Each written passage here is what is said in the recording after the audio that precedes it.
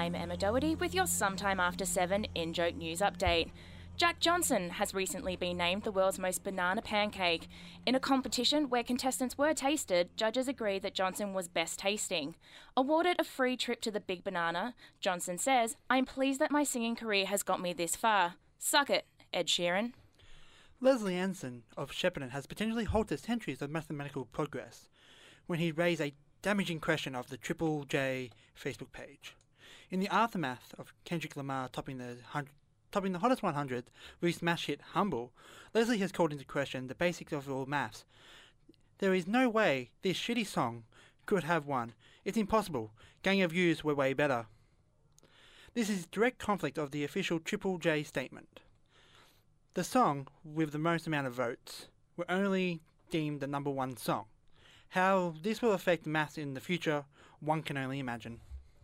Following last week's governmental document leak when the ABC obtained classified documents from a used furniture shop, there has been a shocking further discovery. In a second-hand desk, the knives used to backstab Julia Gillard, Kevin Rudd, and Tony Abbott were found in a Ziploc bag tucked out of sight and wrapped in a towel. This one is for all you Star Wars fans. Jar Jar Binks has been voted the number one Star Wars character of all time after edging out the Ewoks in the national favourite Star Wars character poll on Facebook. Jar Jar won the vote with a massive 95%. Han Solo was exactly that night, with 0 votes. Due to this mass fanfare, Jar Jar Binks is now expected to get his own solo movie in 2021. To sports now, and Melbourne has only just recovered from Roger Federer's win last Sunday night over his opponent. We forgot his name. Roger baby, the Fed I'd like to bed, Fedilicious, Roger the Dodger of my heart, Federer betterer, etc., etc., Fodger Redderer are just some of the names that I and the Channel 7 commentary team have for him. Ever the crowd favourite, Federer had the crowd eating out of his hand. Federer managed to belt 3 ball kids and a small possum with his racket, all to thunderous applause and adoring looks.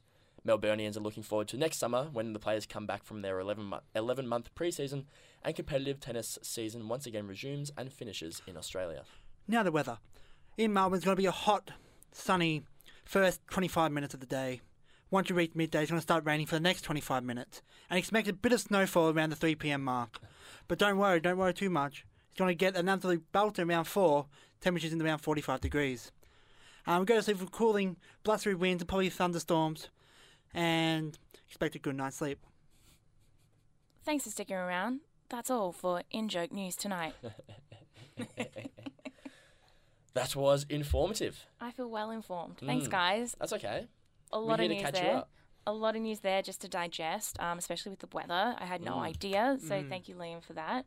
But guys, every week, stick around. We've got the news as it is, right here, right now, as it should be told. Cutting edge.